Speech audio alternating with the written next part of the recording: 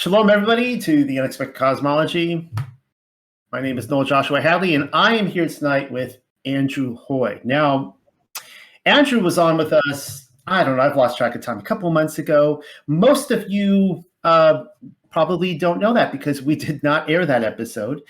And some of you were there for it. And now, I'll say this, that it has never happened at any other time before.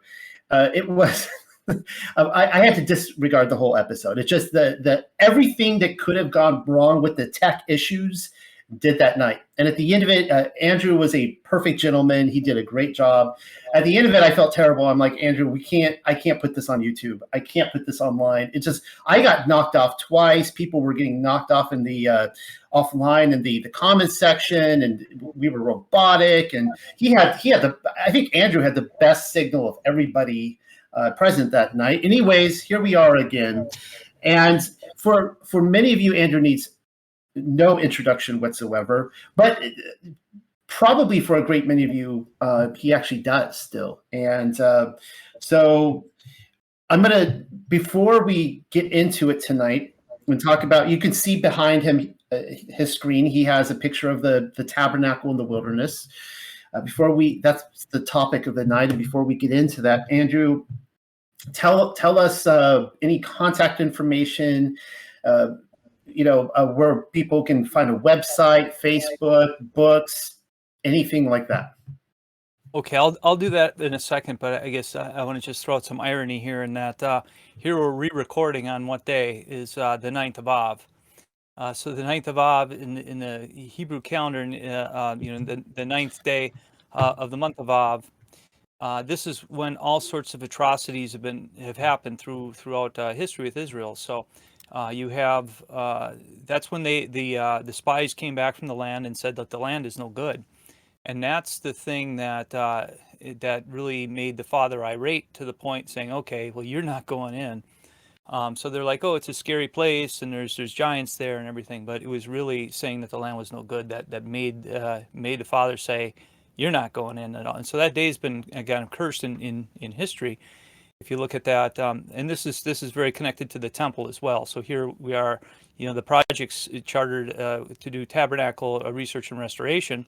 And so it's just kind of ironic here that this is, our re-airing is 9th of Av, which is when the first temple was destroyed and the second temple was destroyed. And, a lot of people don't realize that the time apart between the first and second temple destruction, it's so, they say 586 BC and 70 AD. Well, if you recalculate that time span with respect to a 360-day year, which is a prophetic year, Bible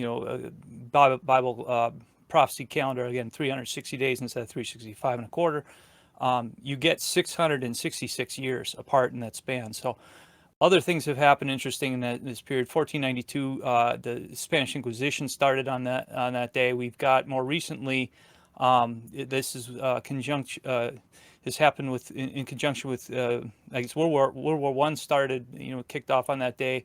The Jews also, I think Kristall Nacht was on that day, if I'm not mistaken. And then more recently, we've got the Hurricane Katrina in the Gaza Strip. So there's a lot of interesting history on that day. So I just think it's kind of cool that we're reconnecting on that. So a couple other things, because I was just looking this up. Andrew and I were talking about this earlier, about how when we were throwing out dates to do this reshoot, I just threw out there July 27th. They're just randomly, and I had no clue it was the 9th of Av, and he's looking at it, go, well, that's interesting.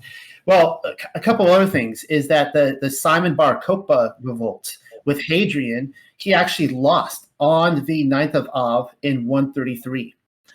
And the following year, Emperor Hadrian, he went in, guys, my theory on the Dome of the Rock is that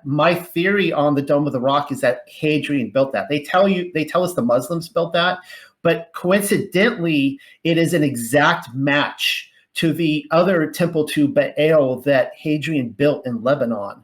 And there is no other dome like that anywhere in the Islamic world. And so I just think that Hadrian built that. But anyways, he actually plowed over the Temple Mount in 134 AD on the 9th of Av.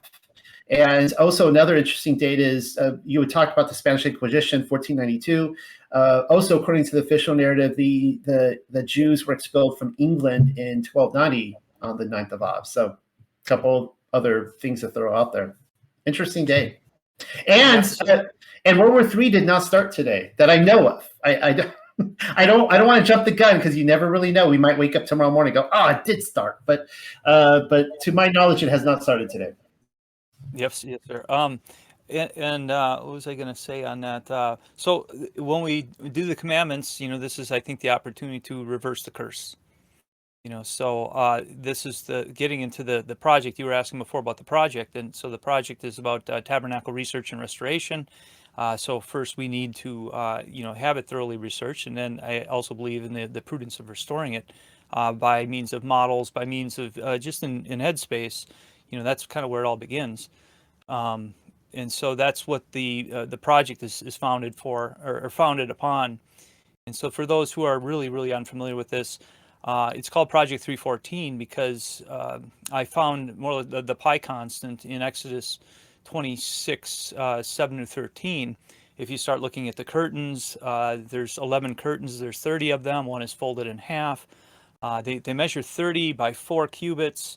And if you do the math as far as how that is around, that ends up being 315 around. Well, verse 26:13 of Exodus says, take a little from here, a little from there, a cubit. And so I realized like this is a subtracting number with respect to the curtain edge overlap. And so I'm like, oh my, this is 314. This is pi. This is significant.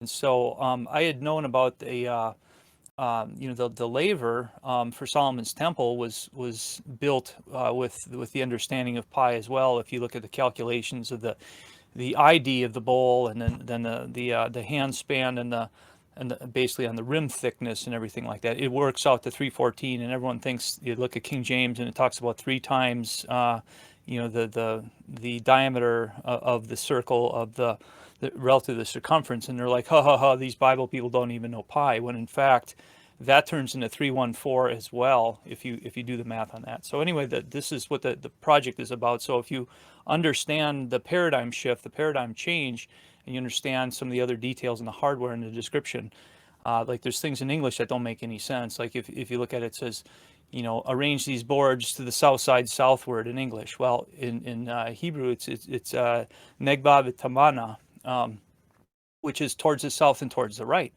which is clockwise. And so we start to see all these wonderful little details in there that didn't make sense to them before. And so, people think that I'm just, I guess, speculating or something like that. And this design is beyond speculation. Some people have called me creative, and it's like, this is not creativity. This is literalism, thrown in your face here. So that's how we get, this other side here. That's how we get this, and everyone thinks it's been this. The 50 by 100, I get a lot of like, well, it says 50 by 100. They don't realize we're talking radius and diameter here. So that's in a nutshell the discovery. Yeah. Now, just to make this clear for anyone out there who hasn't caught on yet, this is Andrew's baby. Now, I think in the world of research today, we're so used to just going on the internet and you discover things on there, and like a lot of researchers just copy and paste, and everyone's kind of borrowing from each other and stuff like that. But if you can be an individual that wants one big discovery in your lifetime that is original, unique, and a huge contribution to the world of research, if you can do that one thing, then you are really lucky. You are really fortunate. And this is, just to make clear to everybody, this is something that Andrew Hoy, like he's not just making this up. He's not just imagining this, nor is he going to, Wikipedia or some, back alley in the internet and just copying and pasting this stuff.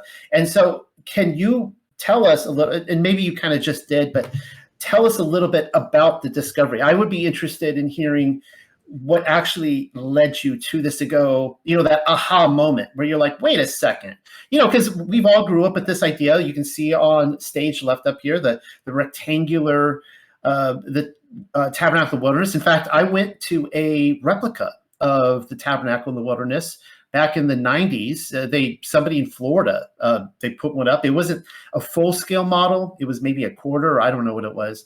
But that's what we all grew up with, the rectangular tabernacle. So what actually led you to this discovery? Yeah, I was working on a book where I was trying to study out cherubim and saying, okay, what is it with these cherubim things? And I was led to Exodus, because the first real mention of cherubim is in Genesis, of course, within the garden, and then the second one is within the tabernacle space. And so, there's the law of first usage as far as words and etymology. Now, if you go and study the word cherubim, lots of luck, because I tell you this, because every Bible in the world, I can tell you right here and now how they have it translated. And you know how that is? It's cherub or cherubim. Cherubim being the plural, cherub being singular. And when you see this in the Bible, they're tipping their hat and confessing that they don't know what it is. And so I started, questioning that whole thing on the word study thing, and I was trying to figure out. I read this book about is it Alfred de Gaza or something like that? This guy who was saying that the Ark of the Covenant was some static electricity generator thing, and I'm like looking at that. I'm like, interesting idea, but how does this hold up? And so I started getting kind of intrigued by, it's like, being an engineer, it's like, could this thing be this static electricity generating thing? And in that assessment, I'm thinking, well, you have two curtain types that are dissimilar material, assuming that, you got this goofy shoebox thing. They have a 4-layer roof, which doesn't make any sense from any standpoint. And if you look at these surfaces, you'd have them arguably rubbing over one. Well, if you want to make as much static electricity as you can, you take two dissimilar fabrics and you bump them around and rub them on each other. And this is how you're developing static charge. And so I'm like thinking, okay, we got this amount of area, and as I'm looking at that, I'm realizing that the way that they got these curtains interrelated and staged. There's some people who think that there's gold woven into the curtains, and the threads then somehow go into the Ark of the Covenant. I'm like, okay, well, that's interesting and all, but because it makes sense that have a conductive path or whatever. But it's really this question, I kind of started looking into the generation of electricity, probability or potential with that, and it's like, I concluded that this thing as a static generator was just absurd. And but along the way, it was the cherubim. So getting into the cherubim, I'm looking at the curtains, and it's like, well, everyone has this all different. My dad was an engineering professor, and he used to joke. He'd say FDB with TLC. So TLC is tender loving care, but FDB stood for free body diagram. In other words, just draw out whatever you know on paper, a little sketch, so that you can start to articulate. So I kind of did that exercise, except for I didn't do it on paper. I did it on a spreadsheet. I'm kind of kicking the numbers around, and this is why I realized that the way that they normally stagger all these things is they're joining them all long edge to long edge. And then I kind of looked at the numbers, just kind of glancing in my head. It's like, okay, well, if we're taking this 30 30 30, these curtains that are all 30, and you are dividing you're laying them out and you're folding it lengthwise, instead of turning into 42, because you had 11 curtains, one folded in half, so you'd have 44 minus 2. In this case, it's 315, because it's 30 or 30 times 11. So 30 times 11 is 330, minus the folded is 15. So I thought, gee, that's close to the pi constant. And then I saw that next verse of Exodus 26:13, and chill went up my spine. I'm like, oh my word, this is a correction. This is a 1 cubit reduction to take that 315 and to turn it into pi. And so that was the big eureka. And then there's other points along the way where you get in Exodus 27, and it talks about these the shoulders or the flanks of the it describes them as being the gate, but this is again bad translation. And the dimensions of these gate posts, were there was three posts for every 15 for 15 cubit length. And I'm like, well, 15 times 2 is 30. We got these curtains that are 30. So it's like the text is actually starting to talk about your fabrics before it talks about the framing. And so once you realize that that's the game being played, the parts come together different. The language suddenly makes sense. It's all harmony, and it practically builds itself. So. All right. So now Andrew has a few books here. I'm just going to go over this really quickly because this will go into my next question. And he's not going to be talking about this tonight, but I do want to plug this because this is really a great little read. You can see this right here on the screen, Eat Like Jesus. I think it's backwards on my screen, but whatever. Maybe it's not backwards on Josh's, but where he takes us through the dietary practices of Messiah. This here is I actually prove kosher all the way back to Genesis 1 in that book in chapter 4 anyway, but I just want to interject that, which is I don't think anyone else has done that, but that's because again, the Hebrew. So yeah, and if we have maybe time, I'll ask you a couple questions from there. I just don't want to distract from the tabernacle. And then we have this here, the Exodus Tabernacle 175 scale model kit is simply instructions. And you should see me try to put together IKEA furniture. So there's that. And this here, I don't know if you want me showing this. This is not published, right? That is technically unpublished because okay. Well, this is. I'll just show you the thickness of this book right here. Okay, and this book right here, I guess he sent me an advance copy, and I went and looked through every page on here. And what he does is, I won't show you since it's unpublished. Break it open to chapter 1 somewhere if you want. It's break it open to chapter 1. Okay. We're in chapter 1 and show some chapter 1 pages if you like. Well, you can see here. This is showing the typical rectangular tabernacle, but what he does here is breaks this down. I'm trying to see here a good page. Well, yeah. Well, we'll just jump on this here. Like you can see here, he goes through step by step, and he's showing you like the circular design. And then what he's going to do is he's going to show the poles going up and over, and basically how amazingly the tabernacle looks like a yurt. If everyone can imagine, like, a Middle Eastern yurt, it looks pretty much like that. And he takes you through every page, just step by step, showing how he came up with the design and how it all plays out. So when you go through it, nobody's thinking, okay, he's just making all this up. Like, as Andrew says, he's an engineer and he's thinking from a technical standpoint, and he's taking you through the instruction manual and putting this together. And when you look at it, it's like, this makes sense. Like this makes total sense. So that being said, what sort of things do you have going on with this project 314, in terms of publications? I showed the model kit, but maybe you could talk about the models and even some of the webinars you were telling me that you put on. Yeah, I guess starting into the product line. So I apologize, I didn't have copies of the House of El Shaddai, which that's one on Amazon right now. That's like, it's 4.8, 4.9 stars. That's actually the workbook for that. This one, that accompanies. This one right here, right?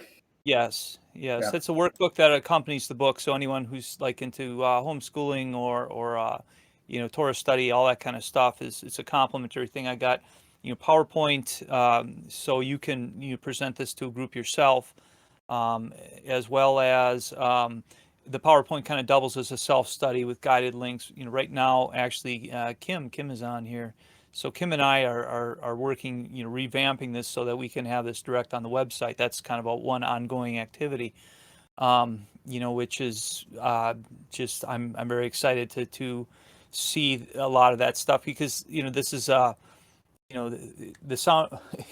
I hate to have the project as the sound of one hand clapping. This is why I put project314.org is because with the original tabernacle wasn't built or restored by one guy. it's a community effort, and this is, I'm hoping that people who value Torah, want to get back to commandments and everything like that, see this as worthy of being built. But part of it is just understanding it, because everyone is stuck in translation. So again, this is why Kim and I are focused right now in trying to make a study tool that is sensible, agreeable, enjoyable, all those things. So we hope to have that on the online before too long anyway. But so that's kind of an ongoing effort. Other things that are ongoing, I have a 175 scale model, which Noel showed the instruction manual for. So that kit, you can order that from my website right now.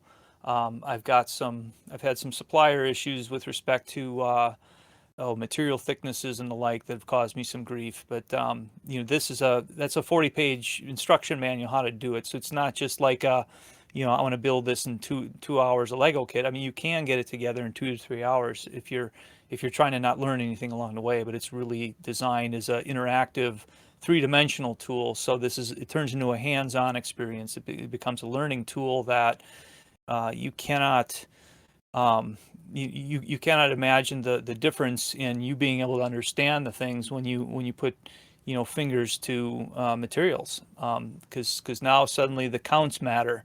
It's like, well, why do we have 40 ribs? It's like, why do we have or rib beams? Why do we have 10 curtains here? Why do we have 11 curtains there?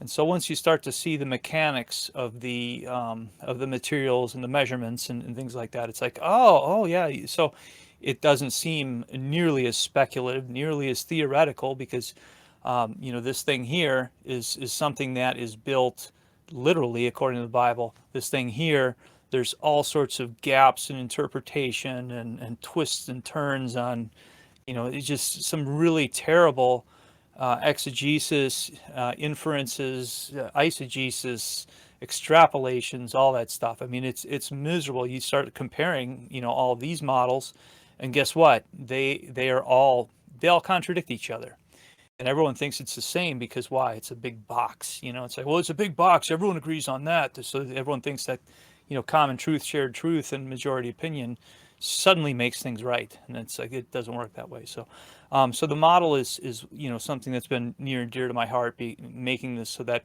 everyday people can build this on their kitchen table. So again, you can order that on the website right now. But I haven't gone into full-blown promo mode and trying to juggle a number of things here. So another thing that we've done is an 8th scale model, and we did an exhibit of that 8th scale model, which is that's about 7 feet tall and 22 feet in diameter. So 722 is the pi relationship, if we're rounding here, a ratio there.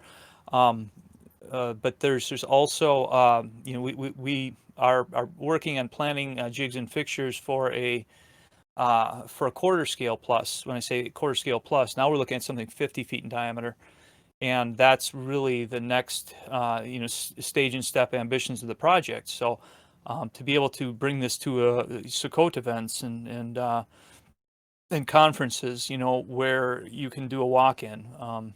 I joke about the Ken Ham Ark Encounter thing. On one hand, it is likened unto the days of Noah, one could argue right now. But the other side is like, well, we've been promised we'll never have another flood again.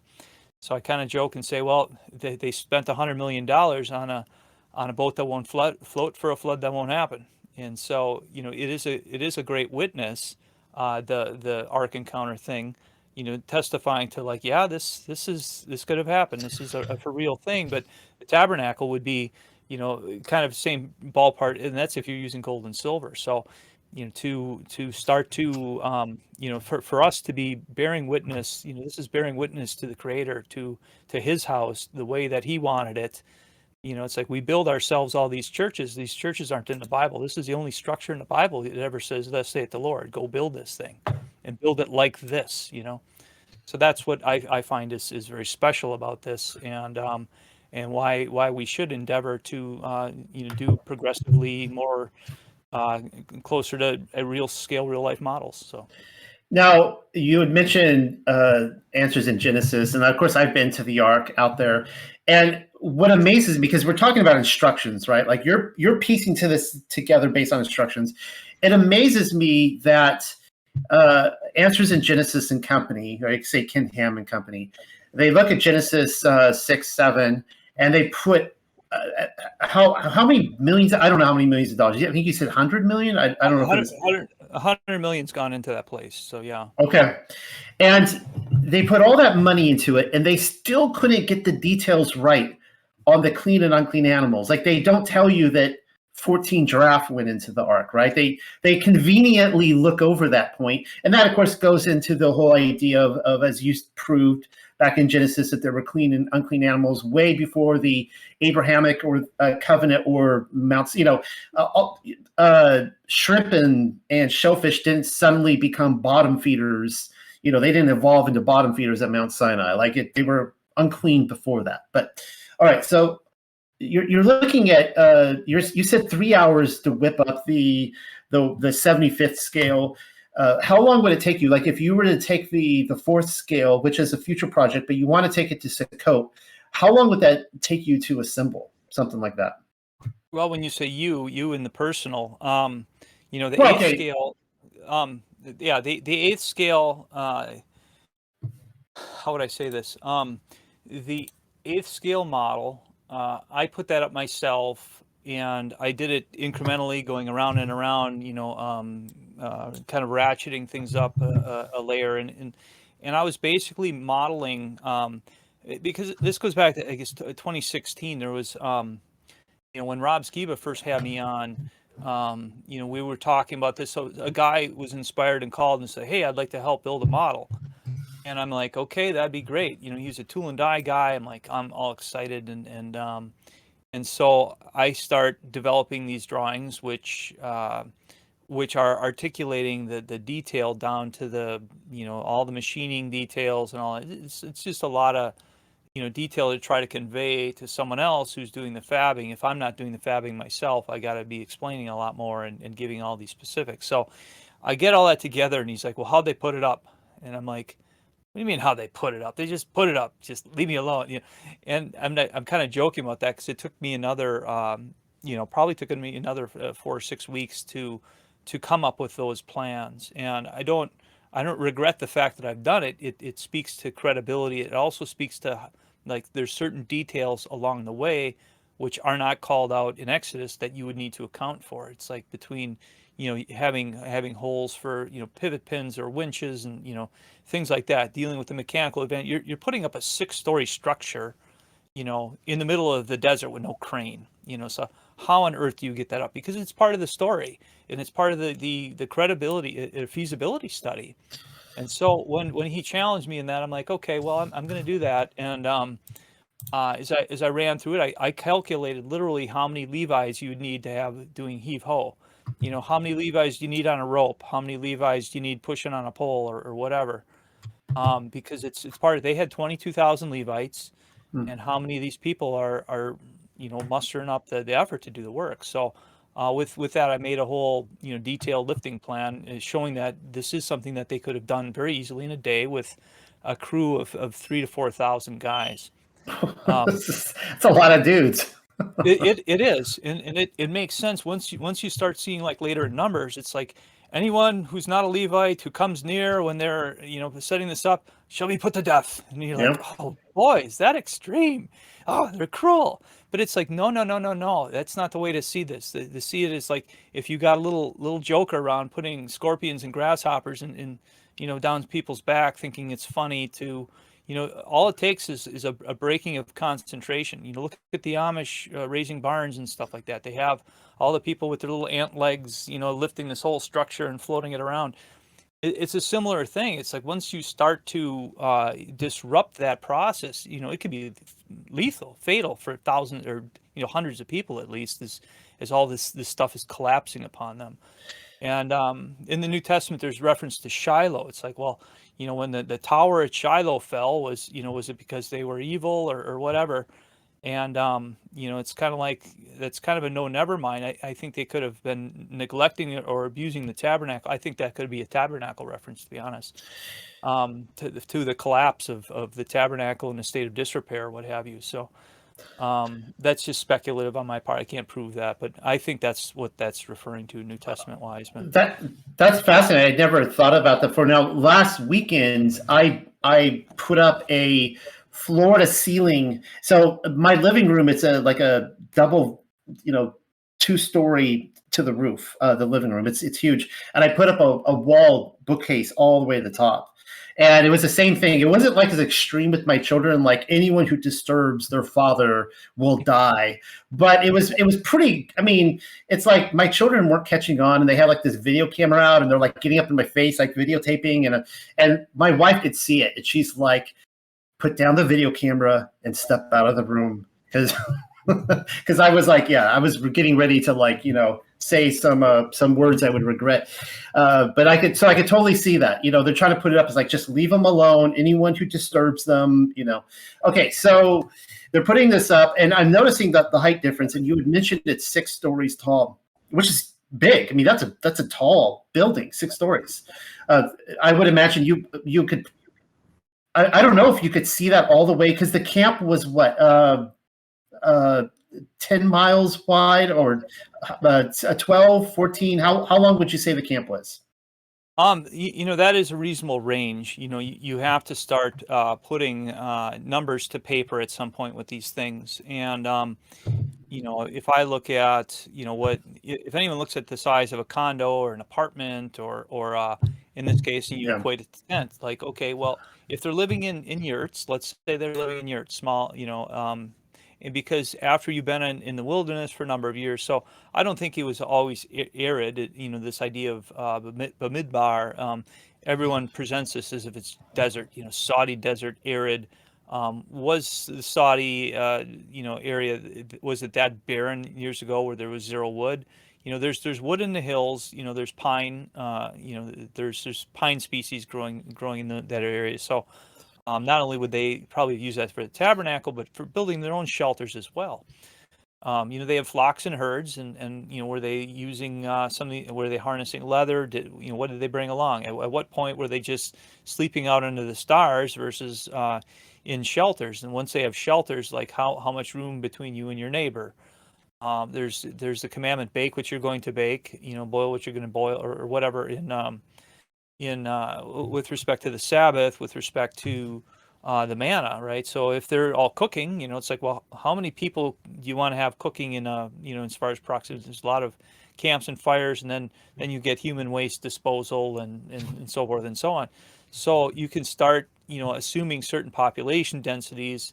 There's the case in Deuteronomy where I want to say it's the people of the Moabites or whatever. It's like they're like these people, they look up land like grass, or like the ox, right? So the fact that they get this horde coming through, they're basically probably depleting every resource if they're in higher density. So I think that's very reasonable. If a 5-mile radius or 10-mile diameter or possibly more.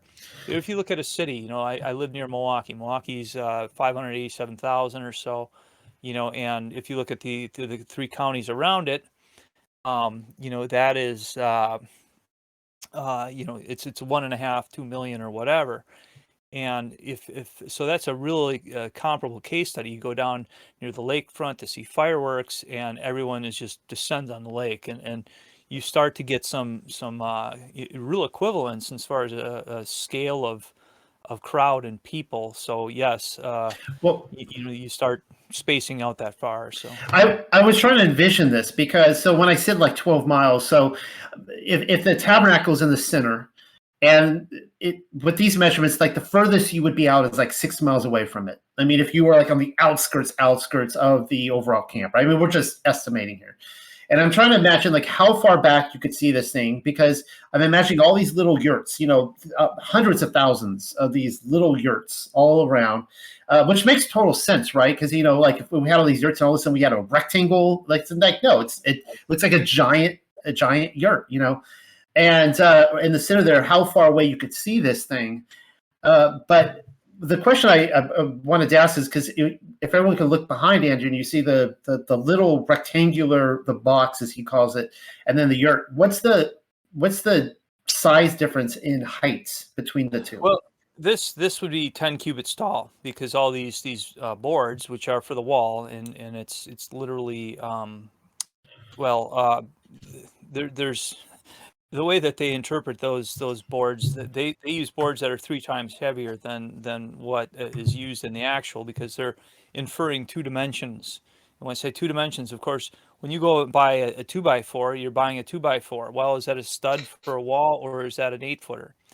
So is it 92 inches or 90? I'm trying to think between 92, 96. Or a full 96, whatever. So when we have this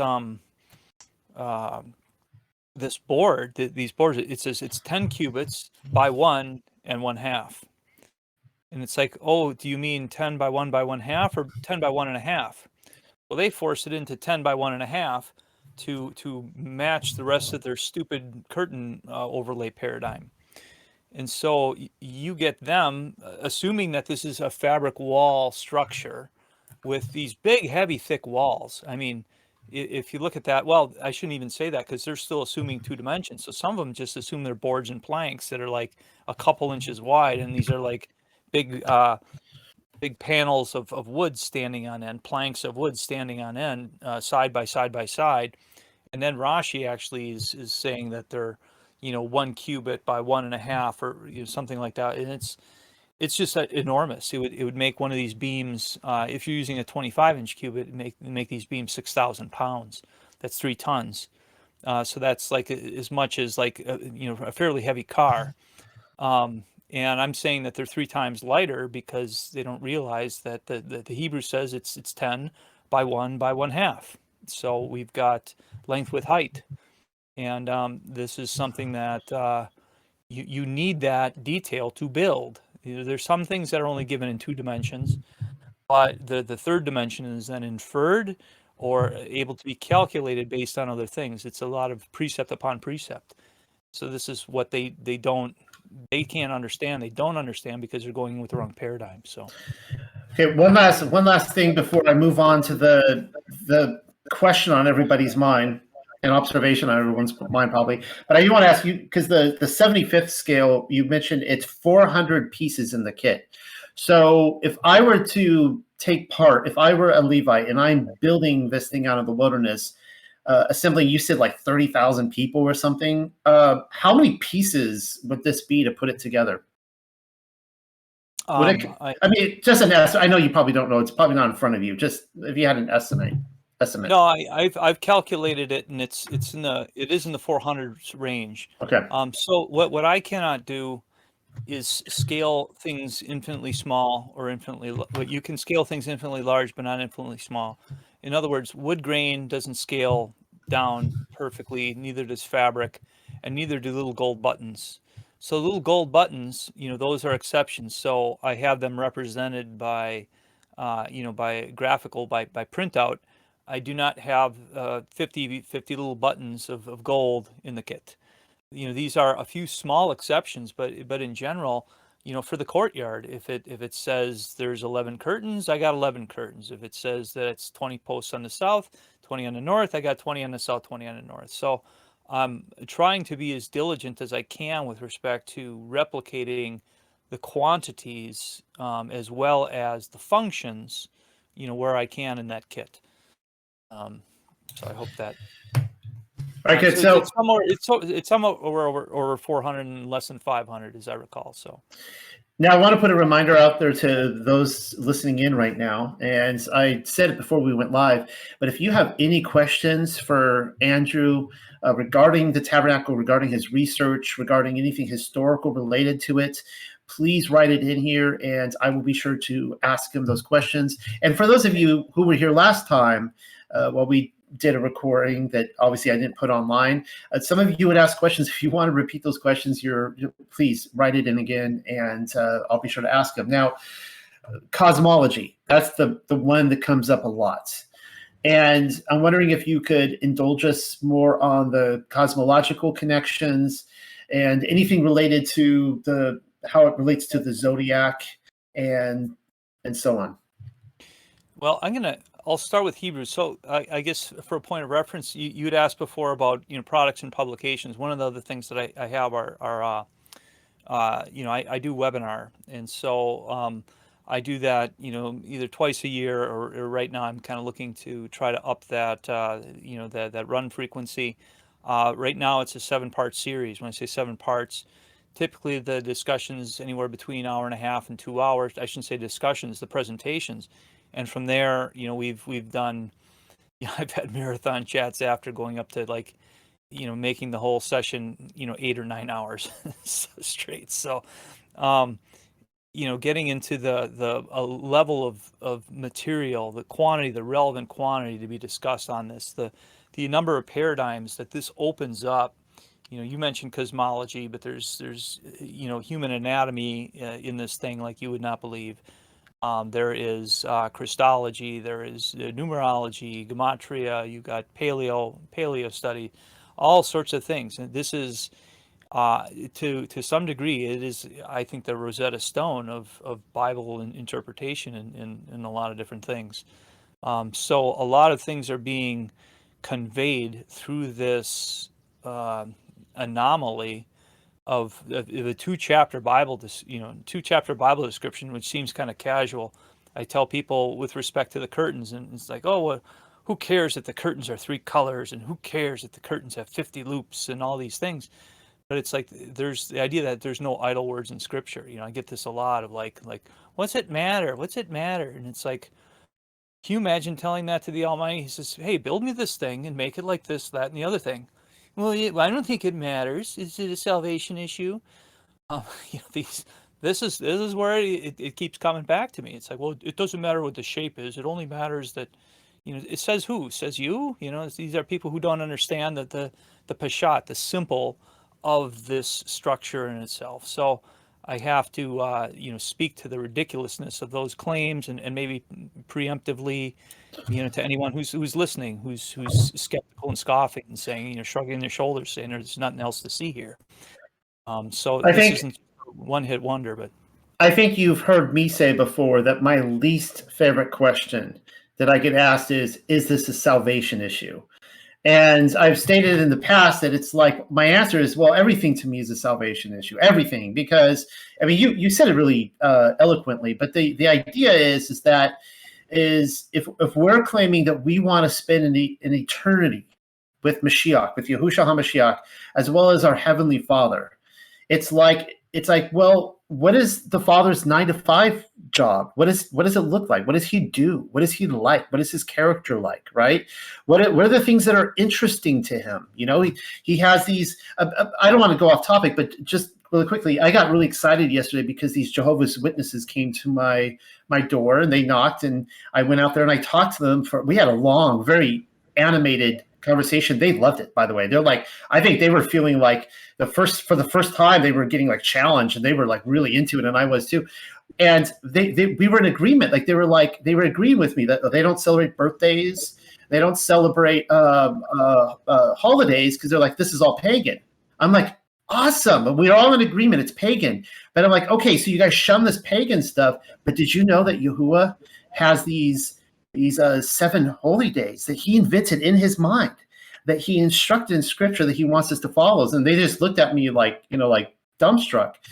And that's the whole thing, right? It's like, if we want to spend an eternity with him, why aren't we interested in the things that he's interested in?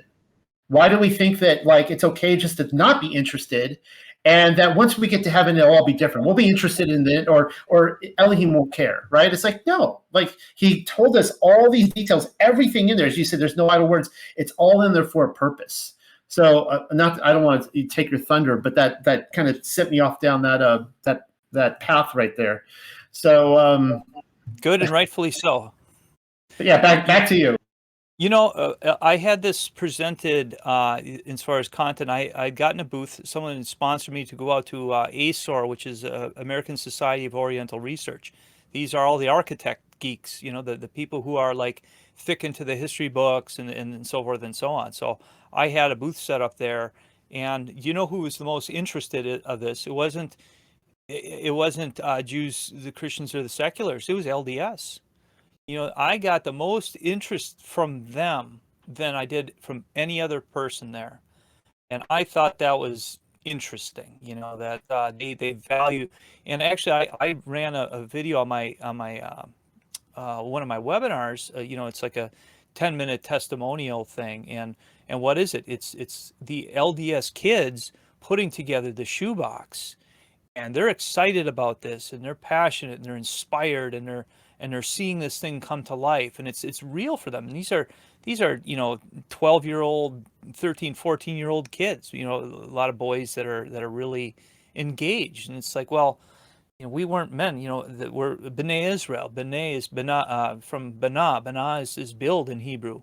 So this idea of Ben, Benjamin, son of my right hand. We have this Ben concept is that we are builders, and if we are not building things, who and what are we? I think I'm hoping that this will inspire more men to say, hey, let's go and build this. Because again, I've got the plans, I've got the details, and I'm trying to do a crawl, walk, run. My father used to say, if you don't have crawl, walk, run, you have trip, stumble, fall. And so this is why, getting into the stage rollout of first and eighth scale, which is basically a 2x4 size construction, and making that the special ring for it and everything. And the next up, a quarter scale would be, that would be sizable. The roof just shy of 20 feet, and where you could have hundreds of people inside. This is part of the vision, and this is part of why I'm looking for people who are inspired to, again, live out their faith. And people say, "Oh, I keep the feast, I keep the feast, I keep the feast." It's like, well, that's nice, but it's like, how did this go in the wilderness? This is why they were taken out of Egypt. It was like, let my people go, so that what? So Yahagu, so they can have a festival to me in the wilderness. It's like, that's why they were taken out, and this why that they were restored to the land. And so this notion of how would I say, Yahagu is the Hebrew there. It's with the root word is Hag in there. So you hear Rob talking about Hug, the circle of the earth type thing. So here we have this notion of the circle in the wilderness. So what do they have in the Arabs, Muslims have the Hajj. Where do you think Hajj comes from? From Hag. Hag Sameach is happy holiday in Hebrew, and for Jews they say Hag Sameach. Is happy, joyful circle is kind of this idea to revolve, to dance around and gyrate. Is the notion behind that. So it's like, well, which is the gyrating thing here or there?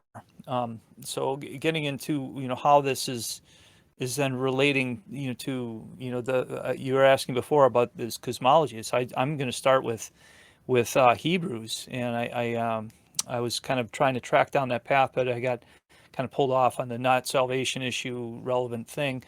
But the book of Hebrews is describing what? It says that the priests serve at this tabernacle, which is a model of that which is in heaven.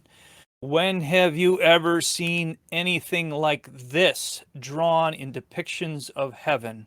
I hereby challenge you. Google search all you want, all the images. You won't find a single picture of heaven that has anything as ridiculous as the shoebox in it. Okay, so this is why this paradigm is suddenly making more sense. Now, we also have, and I'm going to maybe ruffle feathers by saying this. So the occultists, they say, as above, so below. Well, there was a certain guy in the New Testament who said, thy will be done on earth as it is in heaven. So we have the lower and the upper, and you have that reflection in that sense. In this case, we have a camp. The camp has Tzabah of B'nai Israel, the host of heaven. Abraham is told that your descendants are going to be likened unto what? The stars in the sky, and also the sands of the sea. But the idea that the idea of sea also is very closely related to people. So you have Yam and Am.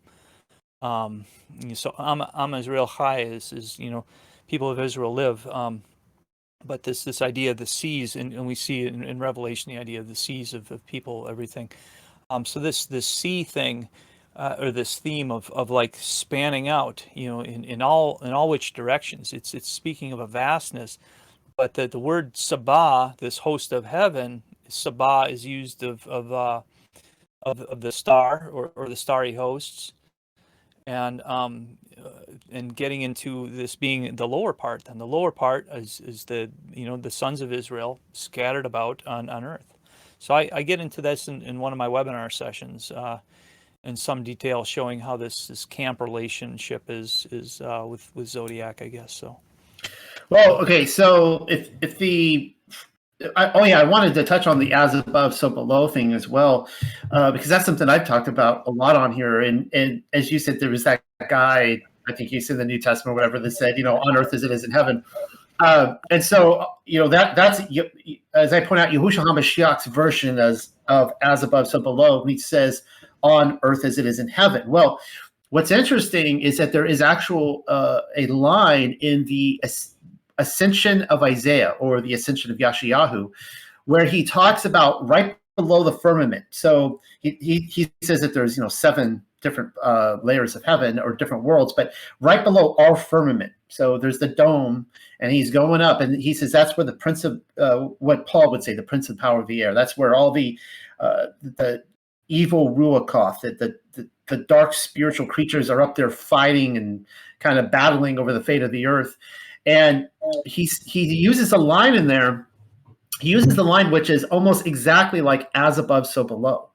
And I think that that's actually giving it away, that when the occult is talking about as above, so below, and when we get into like Freemasonry and all that kind of stuff, they're talking about they want as above, like the spiritual realm right there, so below, which is very different from on earth as it is in heaven, which is above the firmament. So that's my take. That's my take on it right there. How I separate the two.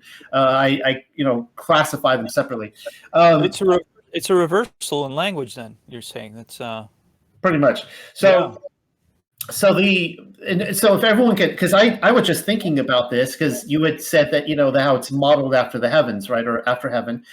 And so you could see right there in his yurt zone, there's like the circular opening there, and I maybe you would agree with this. That's where I would place like the North Star.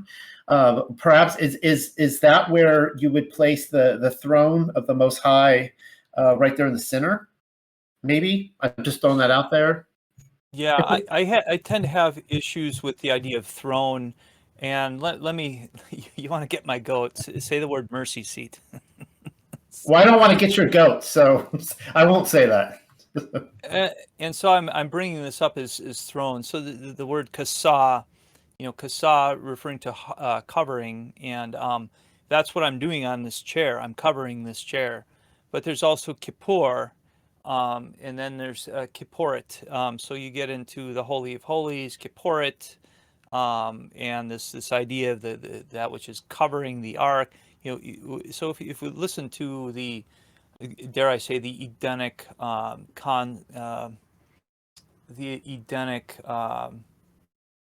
expression, or the Edenic root, there's a guy named what is it, Isaac Mosen, who writes this. He's a Jew, and he's going through like a lot of languages throughout the world and looking at these roots, the Babel, pre-Babel roots. And so people realize that what they don't realize is we are speaking bits and pieces of Hebrew, but we don't recognize it as such. Ken and can, it's like, well, in Hebrew, ken is usually translated as yes, but it has to do with the establishing something.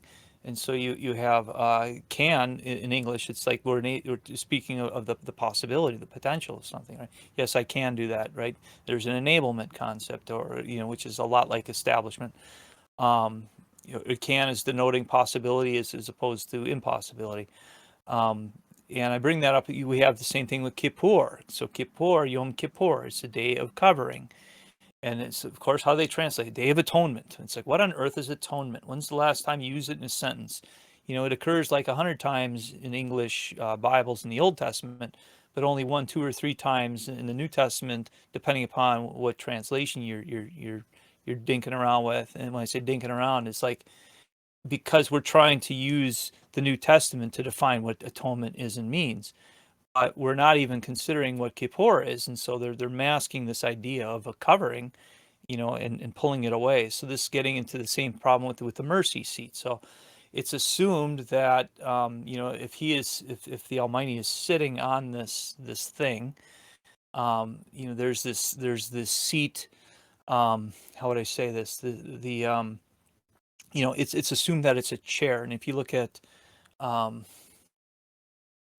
guess we have a case of the Ark of the Covenant is like, it's thought of as like, oh, we're carrying a chair. And if you look at royalty, how they carried around, on poles, and it's literally a seat that they were carrying. And so I think there's that sort of thing by a combination of pagans and cruel monarchs and so forth, and say, okay, I'm a god now, elevate me and do it in this capacity. So I think a lot of the thinking then, becomes, um, defined by misrepresentation and abuse, and this idea of the covering on top of the, on this, it's more, covering as opposed to chair, which is the seat. And again, the Hebrew word sit comes, Bereshit. There's a guy named Seth. So Seth has to do with sit and sitting, and you can hear again all these the meaning of all these Hebrew words spilling out into modern English, and we don't even know it anymore. And so, but they'll translate using words that sound completely dissimilar, and so it leaves us all batty and confused and everything. Again, I'm very opposed to English Bible exegesis for these reasons. Anyways, you get into a lot of dead ends, and this is part of how I was able to decipher this. It's like, okay, I have to surrender this English. You brought up the Eat Like Jesus Bible, or not book. I had to rewrite that thing so many times, and from where I started, it was embarrassing as if I look back to, it's like, and that's kind of a rough draft thing too, right? So I'm going into this, not knowing, and I'm sure you can relate as you start to research. It's like, oh, you have an understanding impression, then you get it thorough, and it's like, okay, now I got to make a course correction and go back. I had to re-edit that thing so many times. That took 7 years as far as before when I started it and when I ended it, because it's like, oh, okay, I got to redo this. And all my redos were because I was using translations. We have, for example, the idea of ceremonially clean and ceremonially unclean. It's like there's no adjective plugged into there. Same way there's no word mercy next to seat, where they're thinking it says mercy seat. So why is we're calling it the mercy seat? There's no mercy there. I'm not saying there's no mercy, in the divine sense, but there's no mercy word in the text. You could, chen is the idea of mercy. It's not there, but they wanna do a write in, and it's like, this is why I say I get really, really disturbed by this sort of, language, breakdown. But and thinking of the cosmology side, whether you are a baller or a flat person, the dome makes sense so much more in both ways, because if you're standing inside of it and you got the sunlight shining, what do you see? You see, patches of light flickering through. It's like, from our perspective, is we're standing on this dirt that we're standing on. You look around 360 degrees. It looks like this. It doesn't look like this. Again, I don't, regardless of where people are on their cosmology. And same thing within the zodiac going around. So, the zodiac, there's one guy who pointed out that zodiac meant Zudi arc, and so arc having to do with an arch, or this is back into the Hebrew again. You have the word orech. So orech is where we get our English word arc from, and it has to do with a measure of time, distance, or space, and that the fact that it can be something a straight line, or it can be something arched. And so this is another case where the etymology, we have archery and architect and architecture and arches uh, I'm thinking of other trying to think of other arch-based words. The archdiocese, it's all speaking of time, measurements, length, either flat or curved, as far as distances. So this is, again, the etymology is everything. So you mentioned the zodiac. Does the tabernacle, the model you've come up with, play out with the zodiac in any way? That's an excellent question. I went nuts for a couple of years. Every now and again, I would try to reconcile and force fit. Now, if you start looking at Israel populations as for example, so there's a Chuck Missler model where they take the shoebox and say, look, we got Judah on the east side and this many tribes, and then on the north side is Dan, and the south is Reuben, and the west is Ephraim, right? They make the And so tav, right? The right, cross. right, it makes a cross, and it's like, well, look, this is testifying to Messiah. It's like, okay, you're correct, and it testifies to Messiah, but your interpretation with the cross is abysmal, because no camp would lay out like that. It's like everyone wants to be front and center. Try to go into a movie theater and suggest to people that that's how they're supposed to sit. That they'll sit in accordance to their threshold of comfort on their ears, etc. And people will swarm around the same way insects will swarm around. So this is just the core basics of I always human. I always used to kind of snicker at the idea that when I would see, I think you said Chuck Missler. I guess maybe he was the first one to come up with that. I don't know, but the idea of the tav or the cross, right, where you have all the different tribes coming out this way, the ones that went in the front, the ones that went in the back, and I was trying to like imagine like this military formation, like these guys with sticks, making sure they're all in a straight line, and marching through and it's like I won't say there's no way, but I always used to find that a little bit funny. And so that was one of the things I thought of when I looked at your model, and I go, there, that makes more sense. You see the people kind of all, big circular around it, right? The people on the side, the people in the front, the people in the back, but it wasn't this like military formation. It was almost like in the when you see the Exodus movies, like the Ten Commandments, I guess, but they're all coming out of Egypt, and you just see this long line of them, just coming out with their cattle and their carts and everything, walking out. So, Well, it's like the way that they'll do like campus layouts. If you've got an architect who knows how to do grounds planning and everything, students will walk through the grass and over the bushes and all that. If this is the closest way, straight line. So if they don't make sidewalks paved in accordance with, human, the fact that the shortest distance between 2 points is a straight line. If you're not acknowledging that in the capacity of grounds layout, you're in trouble. Back into the zodiac thing, and so in some cases, if you start looking at population, so I started looking at population relative to dare I say, angular displacement or occupation, whatever. So this is a circular thing. You have 360 degrees in a circle, or you say 2 pi radians if you want to express it in radians or whatever. So you can use a lot of different increments, percents or whatever. So you say, I got 602,000 male adult Israelites. So you can pump that up to 2 million, 3 million, 4 million for your, your children and your wives and your children, whatever.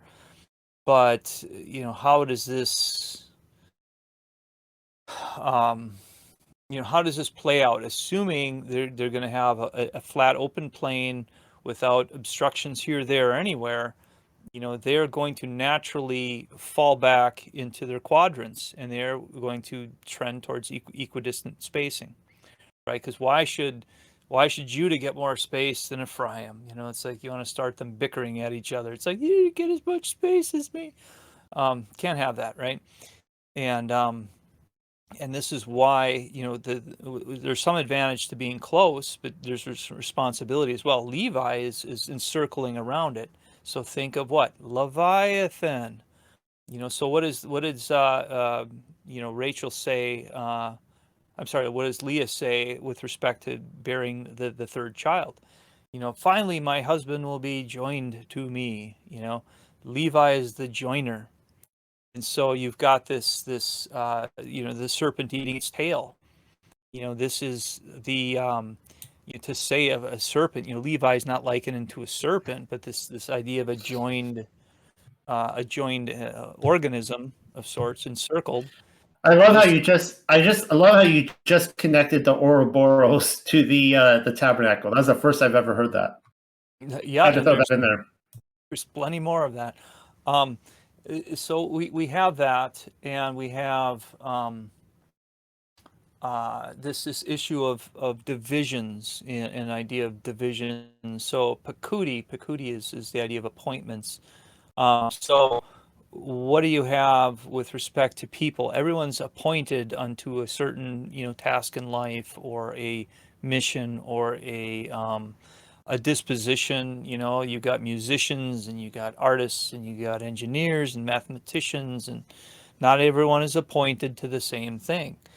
You want to talk about a talent for storytelling? Go to Israel and listen to the Jews. They are amazing storytellers. And getting into the media production. So it's like people say, "Oh, those aren't real Jews in Hollywood," and this and that. And I can. I'm not saying that all of them are ethnically at 100%, or some of them are maybe even fake. I don't know. I'm not going to start spewing out statistics on that, which I don't have. There's only the larger overarching concept. What do we see in the patriarchs? Who is it that took a Canaanite wife? Well, that was Judah. And so they're very strict on. It's like, okay, no intermarriage, and it's like, well, you don't have to be Jewish. You can be Jewish as long as your mother's Jewish and your father doesn't have to be. And so all of these points of conflict and confusion, and I'm not trying to resolve all that right here and now, but my point is like, Judah is Hodu, is Yehuda. So Yehuda comes from Hodu, and this Todah Rabbah, is this thank you very much. It's thanks, it's praise. So what is Judah really inclined to? Also praise, music. It's like, holy cow, if you listen to Jewish influence in music, and it's really something to be noted. And so it's like the fact that these people are appointed to this praise, the same way that Levi is appointed to what? Encircle and join. They're also getting into the judicial side. And guess what? If you don't have justice, you have a breakdown of relationships, and then people aren't joined together anymore. So the fact that they got this, cruel, there's that, cursed be their wrath. They're so cruel. This is Simeon and Levi is what Jacob is saying about them, right? But to think that these are not appointed traits as well as appointed, in a sense, expectation. Ephraim is doubly fruitful. It's got the double portion. Is going west. This idea of with the cow, or the bull rather. Parah is Hebrew for that bull. So this, why is the symbol for Ephraim the bull? So you get into all these different things. So there's the divisions in heaven, and there's divisions on earth according with the numbers. So I started looking at that. What's interesting is that there's the courtyard is 42 posts around it, and as far as that circle, so 42. Where else do we hear this, right? Times and a half a time. 30 days. I'm sorry, 1260 days. So 1260 days is also 3.5 years, is also what? 42 months. 42. We have how many Messiah? Messiah is generations. 42. This is the 314 stamp, because when I say 314 stamp, 3 times 14 is 42. So 42 is another expression of a circle. Okay, so we have all these like hints and things like that, and so I was trying to figure out, why is it that, because if you're drawing this in a CAD, it's so annoying. When I say it's so annoying, 42. If we have a 360-degree base thing, so all the CAD systems you're working in are 360. It's like this is 0, this is 90, this is 180, this is 270. Skateboarders know all that too very well. BMX people, yeah, you just did a 630. It's like, as far as the counting in revolutions, right? So if we count in revolutions and we think in terms of where each of them are in these spaces. If you look at this 42 division thing, it's not a good clear corollary with 360. It's annoying because 42 is 6 times 7. Okay. 7 is a prime number. You cannot reduce it any lower. You can't say, well, like 6 is 2 times 3, right? So I can take the 6 out of a 360 and say, well, 6 times 60 is 360. And so I'm looking at if the fraction reduces from 360 over 42 to 60 over 7. So what is 60 sevenths? It's like 8.5, da da da, and I'm like plugging this thing into my computer all the time to make these increments of courtyard posts, and then like I'm thoroughly aggravated because it's not a easy to divide and express number. But when you start to look at it, the camp comparisons, right, the Israel camp and the numbers that are given there, suddenly the increments fall in line with the 7. So we got this stamp of perfection, or covenant, which is 7, as far as what that's expressing. Also getting into a revolution in and of itself, one day of a week, the week revolves around a 7-day period. So once you start to see how then you could basically be using the courtyard to divide up the tribal increments, and as above, so below, or we'll say as below, so above. What do we have? If the stars are likened unto these creatures down low, then how are the creatures up top? So this is where I think that the Greek zodiac is of lesser importance than the Hebrew.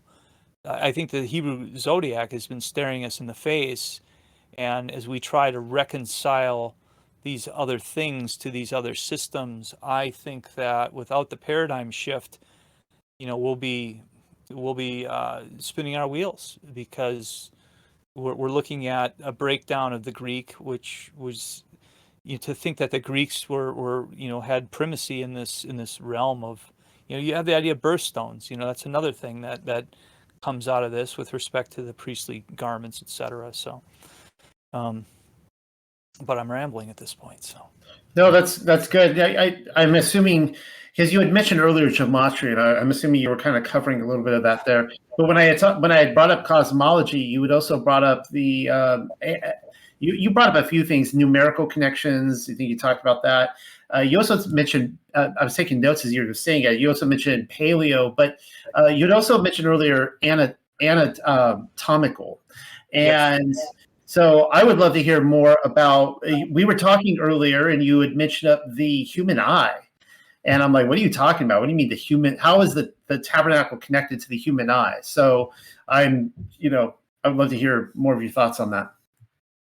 Yeah, there's a lot of language in Hebrew that is very anatomical. And when I say that, we'll go back to paleo, right? So for those who are not aware, and paleo is kind of a nickname. It's a generalization. It's a little slang-like. And I'm kind of dogmatic in a number of things, and as far as, having preference without, concrete evidence, because, I'm not this history master of any stretch. I'm not going to pretend I've learned a few interesting things that I believe are true, and to say that it's anything beyond belief, I think a lot of times it's affirmed through reason and relationship, as far as the parallels and everything. But I'm not going to, die on a hill over arguments in some of these things. But I just lost my train of thought on that on the paleo. So going back to these paleo letters, right? Half of these paleo letters, paleo is like speaking in terms of dare I say point of origin. So people recognize the Hebrew script, and so whether it's Shabbat Shalom or the sacred name Yod He Vav He, and so some of your audience is familiar with the alphabet that they that modern Judaism is using and so forth. So that goes backwards to this Middle Kingdom period where a lot of people, I think it looks like a YFE type, in this as far as the sacred name, and a lot of that is stuff that you can scribe out by stick or by sharp thing, the same way that we're doing writing, where it's easier to do that than to chisel or to carve something in soft mud or clay rather, and let it bake and cure and turn hard. So the question is what letters lend themselves best to chiseling versus writing and all this. So the aleph, you see the aleph tav, you mentioned the tav before being a cross. It looks like our modern X.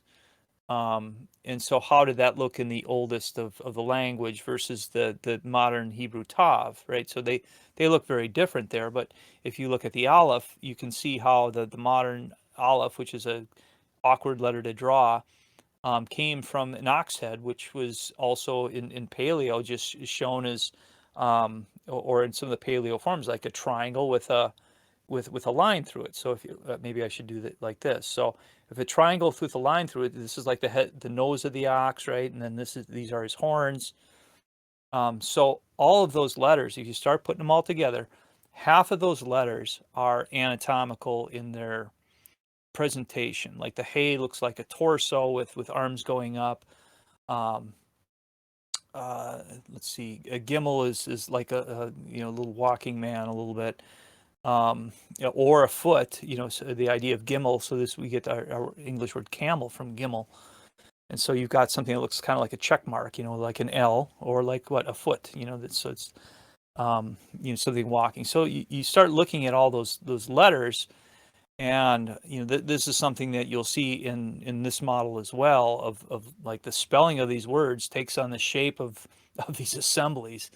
It gets pretty crazy that way, but I guess we're originally talking about the anatomical. So the problem with the shoebox model, this here, is they do not consider that, and they take all these terms which are anatomical and they whitewash them, and they whitewash them to a point of embarrassment and insult. And by that I mean to say, and my apologies in advance to your King James only or King James inspired people.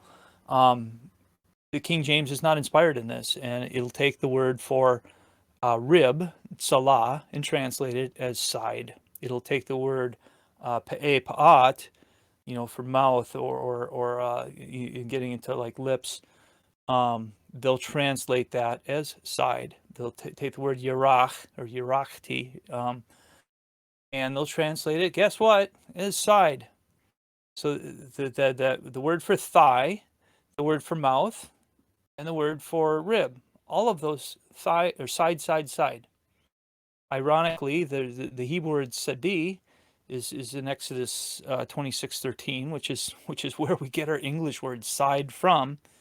That is one of the 7 different words in this small stretch of text that they translate from side. So they miss other things like head. There's the idea of rosh. There's the eye, the ion, our eyeballs, and this is to your original question. Our eyeballs are drawn. There is a letter ayin Hebrew, which it's drawn like a circle, with a dot in the middle. It's just two half. Maybe I should put it like this here, and then a dot in the middle of that. So that is the ion, the letter ion, and this is where do you think we get our English letter I from? Probably is as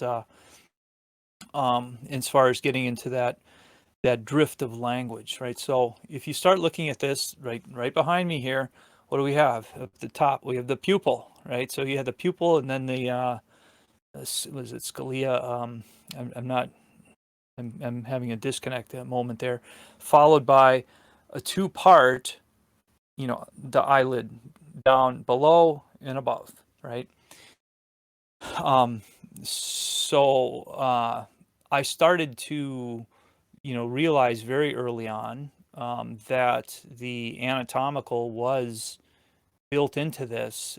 And when I started to really kind of bear down and study it, I was going nuts. I was going to go head to toe, and I started on a book on that, and it's like between trying to get all the images and I'd spent several months, and I came up with like 16 pages of content comparing the eye to the tabernacle to the human eye as far as the certain similarities. So some of it's in function, some of it's in typology, some of it's in etymology, some of it's in arguably proportions. There's just all sorts of relationships. I go dizzy at this, and this is why I'm looking for other people to help partner with some of this research. Again, Project 314. I have in my logo again, research and restoration. So research is part of this.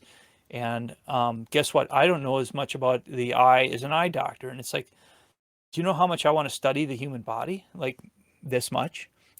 So, I'm hoping that people of religious persuasion, not only just persuasion, people who are passionate to come and understand the tabernacle, so then they can go and understand what the body. I say the body, in this case the eye, where we can bring out more of these details. Because this side of the research is, when I say it's untapped, I've spent, again, where I got 16 pages of like, hey, look at this, eureka. But I'm by no means an expert on human eyes and eyesight, and there's a lot of other parallels as well in different things, whether it's head, head and shoulders and feet and hands and thighs and what else am I thinking? Hair. There's just a bunch of different things that will grab you in the Hebrew if you are paying attention to the Hebrew, and you'll never see it in your King Jimmy that leads everyone to thinking that it's a 50 by 100 rectangle proportion, which is anyway. I tried my hand at being King James only. I had like a stage in my life where like I'm going to go King James only, and this was like almost a decade ago at this point. But I tried. I gave it the old college try, and I like joined like Facebook groups that were King James only, that kind of stuff. I even joined at the beginning of the Flat Earth movement a King James only Flat Earth group, and they're like, Noel, who are you trying to kid? You're not King James only. I was really trying, and I just didn't make the cut. So, okay. So I asked too many questions that you're just not supposed to ask, and that kind of stuff. But the eye part really fascinated me, because if my understanding of anatomy is correct, I think the two most complicated parts of our biological makeup is our brains and our eyes. Now, I could be wrong on that, but definitely our brains are very. But the two things that fascinate me the most about our existence is, one, our consciousness, and the fact that we're here. We're just conscious beings, right? I mean, that just, I was thinking about that today. I'm just like, this is incredible. I was people watching today. I was just out looking at people going, wow, all these people who are walking around and conscious and making these decisions. But the other thing is my eyesight. The fact that I'm talking right now, it doesn't really, I mean, it's like, we all hear the wind, we, sound, stuff like that. But the fact that I can actually see out of, through my consciousness, that's incredible. So I was just kind of curious about that. Now, there's probably other points you want to hit on, and I don't want to distract you from that, but I do want to get to these two questions. And if anybody else has any questions, please ask now, or forever hold your peace, send them in, and I will ask Andrew. So the first one is from Pamela. And Pamela, of course, used to be a worship leader, and so back in her churchianity days, and this is not her question, but I know she was really interested in the idea of the acoustics within the tabernacle, the fluttering and the vibrating. In fact, in your book, you showed like guitar strings, and showing how I'm assuming with when they would put the flaps up, that it would be pulled so tight that you would get some nice musical amps in there. But her question was, can you tell the dimensions of the full scale if the tabernacle were erected today? So not you want to come up with a quarter scale, but if you actually erected the full scale, how much space or land would be needed for something like that? We know you said 6 stories, but how much land? So these are in when I say relative proportions. So this here and this here. So we got shoebox versus dome, right? So if we're using a football field as a point of reference, this is 2/3 of a football field in the length. This here. And when I say 2/3, I have to add the caveat, getting into the 25-inch cubit. So 25.2 is what I'm using in this. So you've got multiple cubit standards, and the Egyptians were big on this as far as having interchangeability of dimensions in multiple cubits. So you have the royal cubit, you have a sacred cubit, and then you have a common cubit. Common cubit is typically thought to be 18 inches. I want to say that the sacred is the one that's 21 or 20 21 inches, and then the royal being 25.2. And I use the royal for a number of reasons, and getting into this issue of dare I say, case study, feasibility study, credibility study, as well as David Flynn wrote a book called Temple Center of Time, and he brings a lot of interesting things. There's like occultists, I want to say John Dee, he's quoting some of that. But what's interesting is Exodus 25:2 is where we find the Ark of the Covenant. So I'm talking about the idea of Ark, and it's not called the Ark of the Covenant in Hebrew one bit. But it does talk about the orech, the length of this thing. And so where is that? It's 25.2 in Scripture. So the Egyptians had primitive inches, which are almost spot on, the inch we use to this day. And if you look at how I used to believe that the Egyptians were, between that correlation with the primitive inch and then also with a foot, there's clear evidence that the ancients were using feet in megaliths in designing their megaliths. So you start looking, it's like, well, why is it we see this conical shaped earth, massive earth formation with a flat plane, round, round top on it, flat top, and you start looking at all these structures. When I say structures, they weren't even structures. These are earth formations that the ancients left behind. And there's a guy named Carl Monk who's got this video called The Code, and this is something like bad presentation style out of the 80s, out of VHS type thing, but a lot of profound correlation. So he's showing how all these things are expressed in feet, and the math works out if you're understanding the feet, that these are marking the latitude and longitude relative to the Giza pyramid. And so whoever was building the Giza was also aware of all these other places on Earth, and using Giza as the center of this, this grid structure, this geography, measurement tool. Why am I going there?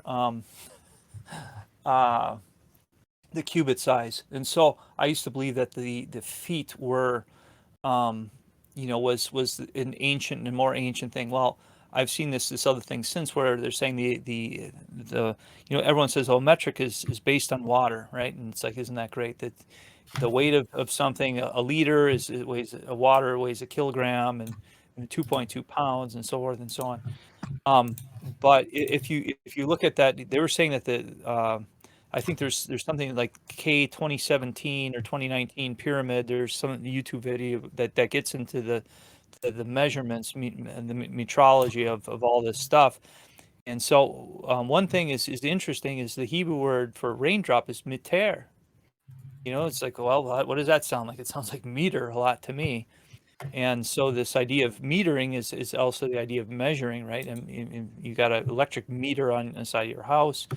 And so this idea of the raindrop being foundational to the Egyptian unit measure, and quite possibly still having origins in Hebrew units, if the size of the raindrop of each drop of water is ultimately the same as far as how much it'll be like 1 centimeter per raindrop is if you drip it out of something like that. So I've kind of shifted my view, saying that actually what we think is the metric system is actually the ancient one, and it's based on water, and it's based on, and it seems to be that there's a possible Bible correlation with that.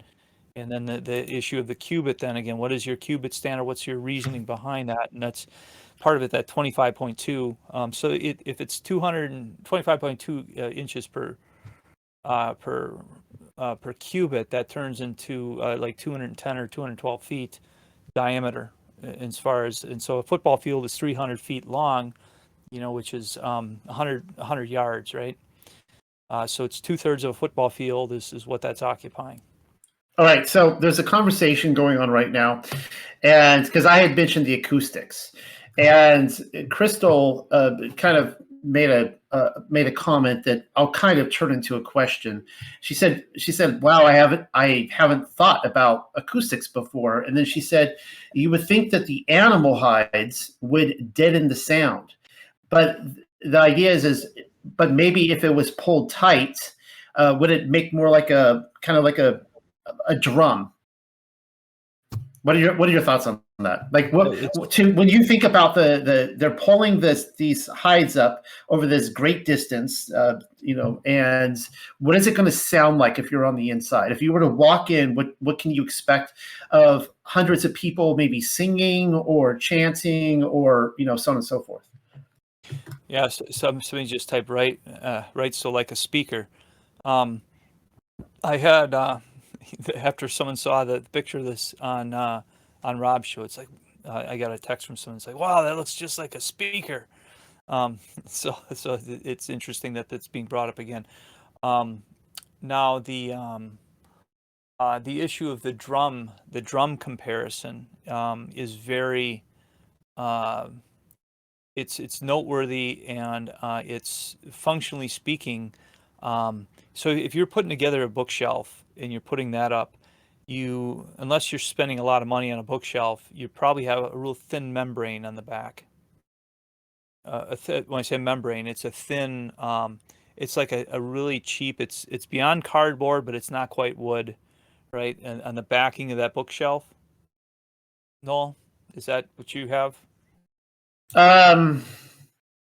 Okay. Well, yeah. So mine is it's actually for vinyl records. So it's actually hollow all the way through. There's no back end. So Okay.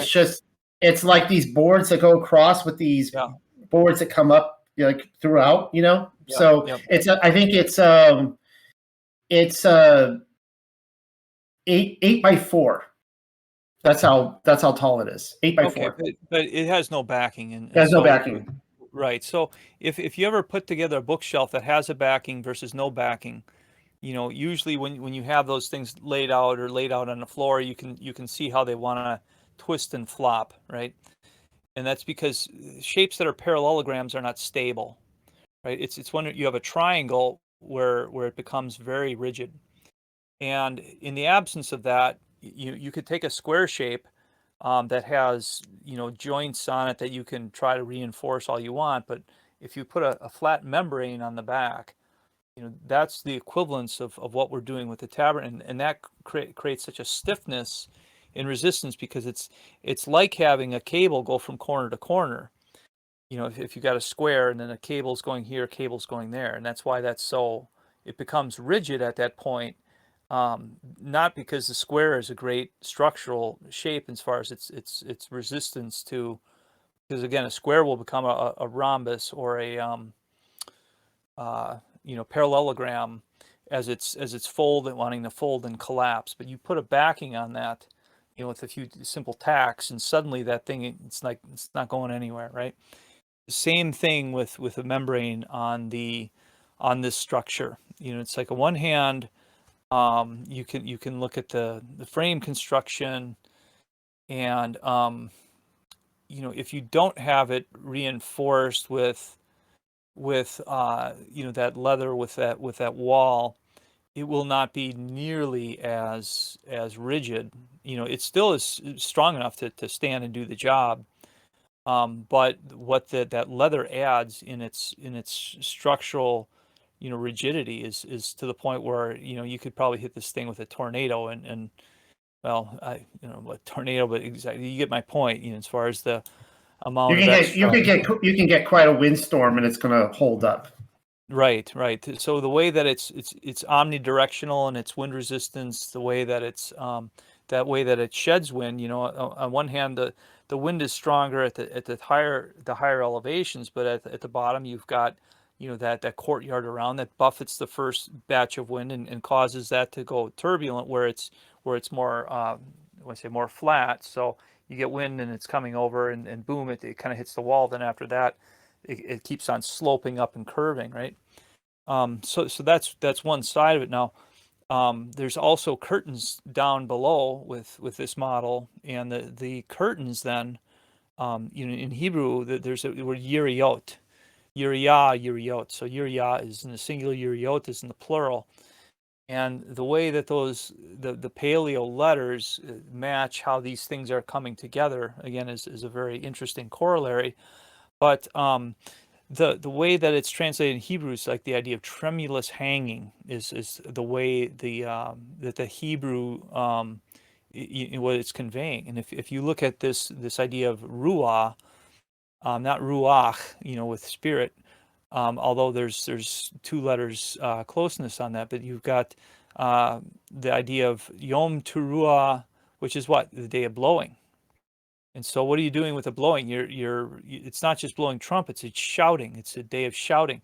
And this is where some of the Strong's mappings aren't always the best as far as the Hebrew that it should be relating to. So if you look at Yiriot and you look at the spelling of it, the root is really, I think, more tied into this idea of this ruah, which is what it's ultimately vibration, whether it's a tongue on a trumpet or the vocal cords on the throat, right?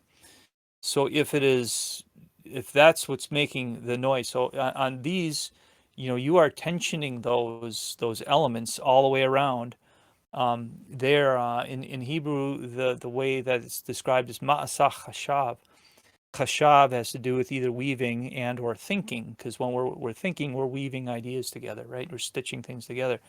But this chashav, ani choshev, I think, is the chashav is referring to thinking and thoughts.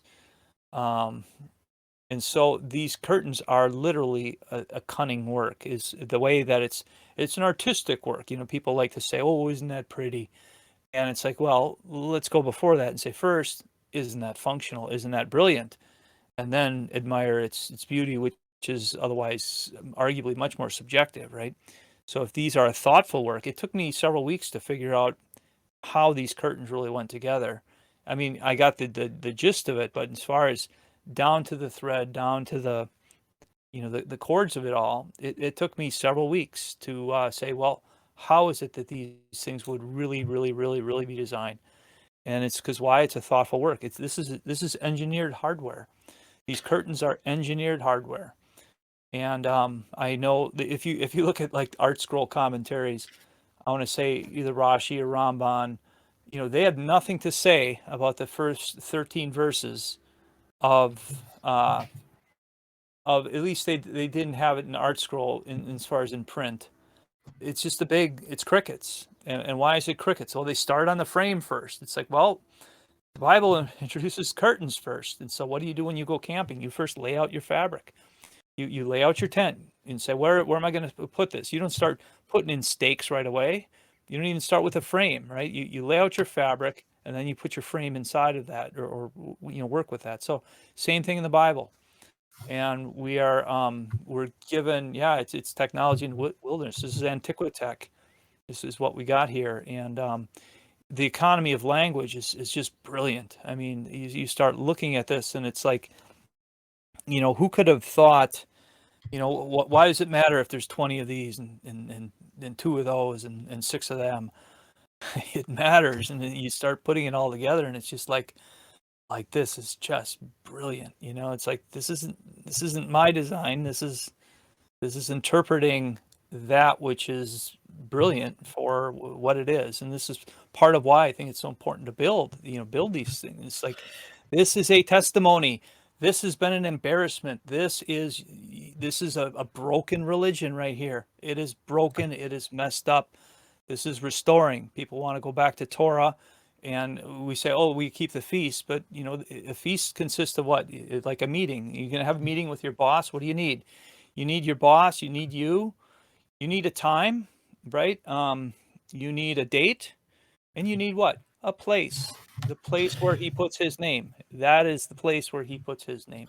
Well, this idea of name is okay. Yeah. Well, this is the perfect. I wanted to jump in here because this is when you said a broken religion restoring.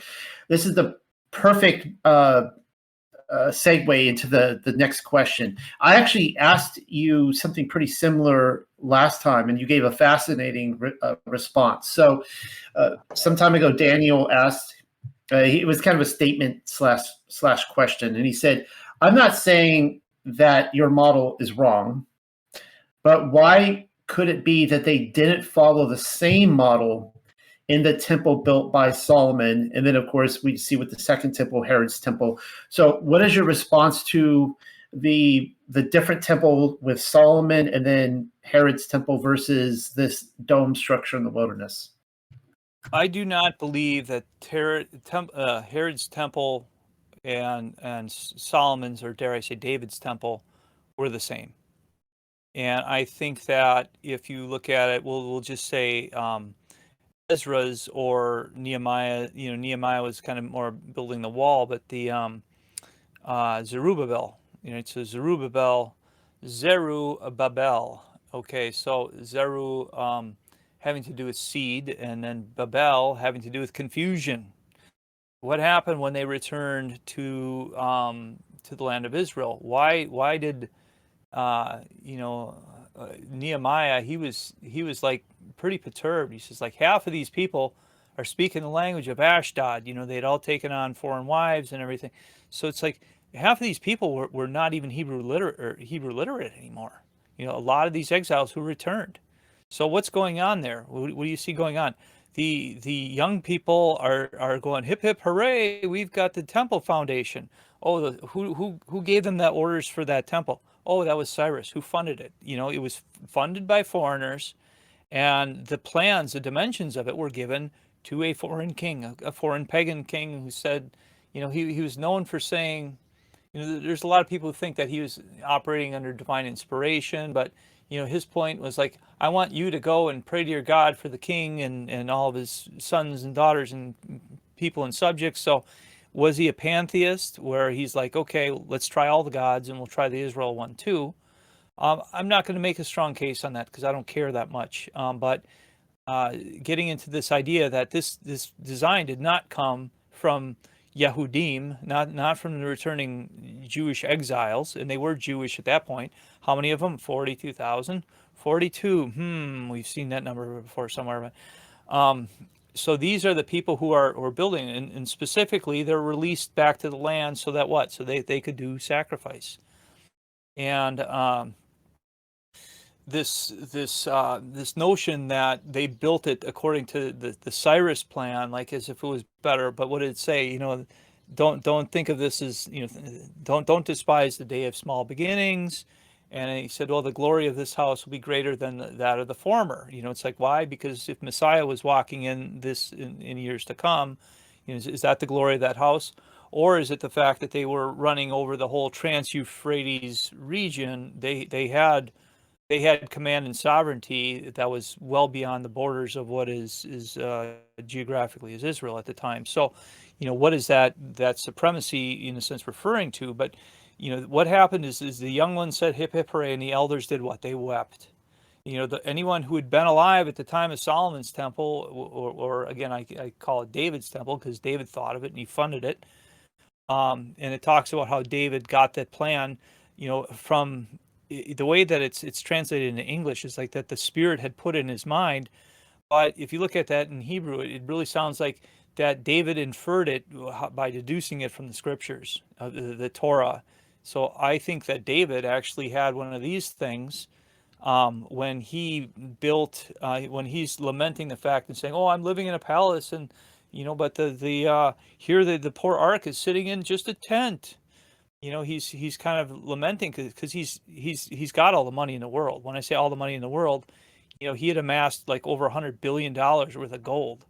Okay, so he can pretty much do whatever he wants, and he's got all these foreign nations paying tribute to him and so forth and so on. So this is where Solomon got his bankroll from. It just came from Daddy, and so David's like, okay, well, I'm not going to build, but my son can. And so if you listen to what it all transpired, what did you have happen? He says, I am, when did I ever say to my people, people who shepherd my people Israel, to build me a house of cedar? It's like, David, this is your idea. This isn't the Almighty. He's like, well, okay, well, if this is what you really want to do, then do it. It's kind of, that's the and it's a roundabout consent. It really wasn't. It wasn't a matter of divine preference to say let's replace the tabernacle with the temple, because what crept in at that point? Dispensationalism, and so people want to say, well, the temple is greater. The tabernacle we had for a while, and the temple is greater. And that was neat for the wilderness, but guess what? The tabernacle lived 100 or 480 years, outlasted the temples. First temple, second temple, outlasted each of those. And so to think of this as being an inferior desert structure and associated with with lament, this was associated with the days of the judges, where on one hand everyone did according to what they saw was right in their own eyes, but there's also a liberty and a freedom with that didn't last long after between David, Saul, David, and Solomon. Solomon is where it really went. The wheels fell off the cart, when he died young, and he had knucklehead son that was saying, well, we'll just tax these people to death, and so Judah took on too much ascendancy. So you have modern Jews just dreaming, say, oh, we want the temple, and this gets into eschatology. It's like, well, is this what we ought build as opposed to that? And when I say that, where did he ever say, I want a temple made of cedar? He didn't say that. It's never said that way. But we have very exacting dimensions. Build it like this, and then there's a record, and they built it like that, and make it according to the pattern shown. What in the mountain? What's the pattern in the mountain? Well, we've got this thing that sits on 10 pillars. 10 pillars, 10 commandments. What do we got? What should we want? Why did Solomon dismantle this? I think Solomon's a picture of Antichrist, to be honest, but with his income of 666 talents of gold and being, dressed in his splendor and so forth and so on, and eventually taking on the foreign wives. So you're not the only one I've heard that from. So to sum this up, it seems like this is an ongoing lesson in life that Yahuwah has given us our instructions, how he wants us to live, instructions in righteous living. What we call that the Torah, the first 5 books, of course. I remember how Rob Skiba once phrased it. It's like if you go rent an apartment, you get a lease, you got this contract, and you got all the rules in there, and you sign it. And if you don't read it before you sign on to it, you might get in a hissy fit if the landlord comes and kicks you out or whatever. Some places it's a little bit harder. In California, I think you can legally squat in there for a couple of years, and not pay any rent. But whatever, you get the point. It's like he's got these instructions in there. This is what I want. And nobody seems to think. I mean, you have an excellent point. Everyone's like, I can't wait for the third temple. It's not just the Jews, the Christians as well, right? They're like, I can't wait for the third temple. It's going to happen, and it's like, well, but we've got the instructions right here. This is what he wants, right? Why not just build the tabernacle? So that's a question I had for years. Why, if they have the tabernacle, why did they switch to the temple? Where are those instructions? It's not.